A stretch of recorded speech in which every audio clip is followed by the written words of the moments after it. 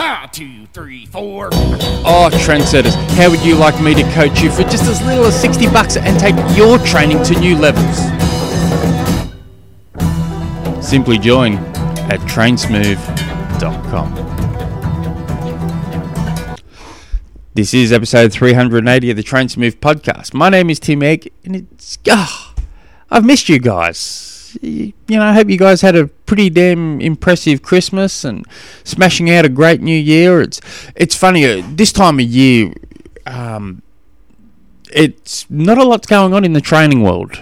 It's actually this year in particular has taken me by surprise on how quiet it is. I jump on Strava, it's dead. The other morning, it was not Christmas Eve, but the eve before the eve. I was on at about 6 o'clock in the evening. It was dead. And then I couldn't sleep, so I jumped on at 3 a.m. in the morning, and just for 40 minutes or so, it's dead. It's it's normally packed. I go to the pool, it's dead. I go just go into group rides, they're dead. It's just dead. And you look on athletes' training logs to see what they're up to. A lot of missed sessions going on, but you can always tell the ones that are just very, very dedicated to their goal. It's tick, tick, tick, tick, tick. And I've even the ones I gave sessions on Christmas Day, just whatever it was, tick, tick, tick, everything gets ticked along. You can always tell which ones whose goals are so important to them versus which ones that are not. But it's good. It's good here in Tassie at the moment. The weather's beautiful. Bushfires on the mainland, Australia, are crazy at the moment. We had just on Christmas Day alone, we had 1,000 firefighters battling fires through on the mainland Australia. We even got firefighters from the US flew over to help battle them. So it's just crazy. But anyway, we're pretty lucky here in Tassie, and just watching a number of pro cyclists and pro triathletes, lurking around. Not a day goes past where you don't see Richie Port. He's every morning between 7:30 every morning. He's out on the bike for X amount of hours, and then of an afternoon you generally see him at the pool, clocking up miles in the pool. And it's just It's a good time of year down at Tassie, just beautiful. Though today I think it got to 34 degrees, and the locals were just melting. Oh, it's so hot! It's a heat wave. But it's always beautiful. Anyway, you guys want to tune in to listen to a triathlon related question, because today's question comes from Unman, who writes, in the article, Training Hacks for Master Athletes, Dr. Starrett talks about doing mobility work. What do you think she means about mobility work? So this article is on Training Peaks, and he actually pastes a part of it. He wrote, decreased mobility work also increases your risk of injuries. An athlete should aim to avoid an injury. But it's even more important in your older years, and as any lost fitness is harder to regain. To increase your mobility, Dr. Kelly Starrett recommends doing at least 15 minutes of mobility work for every 60 minutes of training each week. For example, if you aim for 10 hours of swim, cycle and running, then your minimum would be 2.5 hours. So I clicked on the article and had a read. I don't, I guess I don't know if it's a full disclaimer. Training Peaks used to sponsor me years ago, but I haven't dealt with Training Peaks in a long time now. I do have a Training Peaks account, but I haven't clicked on that for 300 years. But I can't admit I don't really read articles from triathlon websites generally, because a lot of it's just recycled stuff. But and a lot of in this article in particular, I think it's just a lot of recycled stuff. But I do very much agree with this bit here about mobility work. I do think mobility work is very, very important. In an ideal world, if you can do that amount of time, donate that amount of time to mobility work, Depend, you all to it. I do mobility work all the time, but I wish I could donate that sort of time to it, but I couldn't. Just for instance, last week I did 16 hours of swim, bike, run, strength training. To do that, I'd have to do 4 hours worth of mobility work.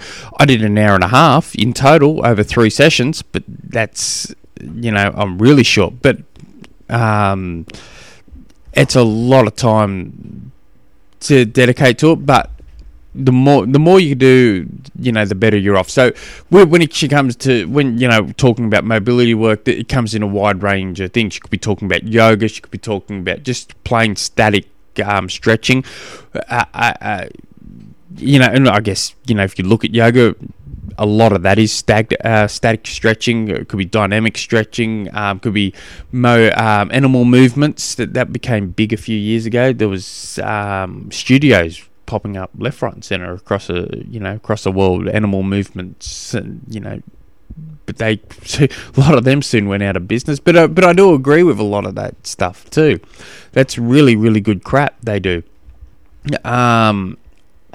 So when we're talking about, we'll just use the word stretching for instance. When we're talking about stretching after training, you little beauty, doing standalone stretch sessions, that's all good stuff. Doing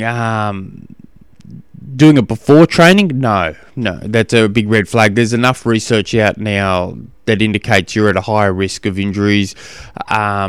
Stretching before training, your muscles don't fire at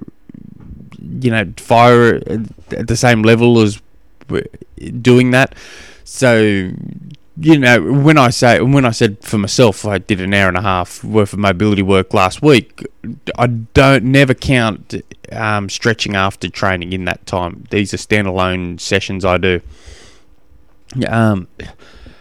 So I do, and you just gotta. I once registered the website primulongtime.com. It's since killed it, but I was the whole. I was going to do a thing where I was going to target more elderly people and trying to get them moving more, and a lot of it, you look at a person in their 70s, 80s, and beyond. You watch how they move. You can always tell the ones that are active versus the ones that are really, really not. And I always think from at least from the age of 35, you need to be in the gym at least one day a week lifting weights. You need to be stretching regularly, just so you can have that full range of motion. So when that's not to be a strong and flexible 35-year-old. That's to be a strong, flexible 80-year-old. So I do, and you just got to sit down in the shopping centre and just watch older people walk past. They're bent over, they're holding on to something, they can't get up without putting their hands on their knee and getting up that way, and getting up and down stairs. They got to really hold on to something. It's you look at my mentor, Alan Pittman. He's 72 or so years old. He's got a body of a 30-year-old. He moves like a 30-year-old. When he just wins his age group in Ironman, he does at least one. He does roughly around 1 to 2 Ironman every year. He's slowing up a little than what he used to be, but he's still with it. He's incredible, and he does core strength training every single day. He does a stretch session every single day. Now, if all he's got is 15 minutes to do it, that's all he'll do. Generally, 30 minutes, that's what he'll aim to do. He'll make sure he's eating as clean as possible. He'll take a wide range of vitamins, oils, and all sorts of stuff every day. It's not, it's a habit. It's what he does. So I do believe we all need to be doing these things. I made it very clear to myself, to the day I die, I've got to be lifting weights at least one day a week. I don't enjoy it. It's just something I do. So, but yeah. But I do think in an ideal world, 10 minutes every hour, it seems extend. If you can just try and do your whole body. Now, you can do a routine just starting from your calves right through to your neck. You just do that or the bottom of your feet, from your plantar through to your neck.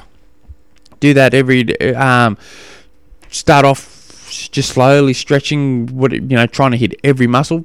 You should be able to do the whole full body basics in 20, 25, 30 minutes.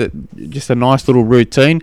Need help? Jump on YouTube. There's plenty of good stuff on there. There's some crap too, but you'll soon see which one's good and which one's not. And you just follow the routines, and all of a sudden you start developing your own. And there is a really good book that actually that has a program connected to it. I actually have it on my Kindle. I'm just logging in as we're speaking. Amazon Kindle, where are you? This is good pod, I know. While I'm looking for this, I should tell you, I can't find it. Can't even find the app. Oh, Kindle. Here we go. Sorry about this. This is horrible pod. Library. The day restriction. Power. The Stretch Workout Plan. Here we go. The book's called The Stretch Workout Plan, and it's from Daryl Roberts. So that's actually a very good book. I read it not that long ago. Well, I read it a few years back. It has everything that you'd want. It talks about how it helps stretching, lubricates your joints, different types of stretching. You got your normal static stretching, got the dynamic stretching, but the most effective stretching is the I forget the exact name of it now, where you go in and out, in and out, in and out, in and out of the stretch real quick. But unfortunately, with that particular stretch, while it's the most effective stretch, it also comes at the highest risks of injury. So you generally don't recommend people doing it. But you see that. Type in that Ronda Rousey moving.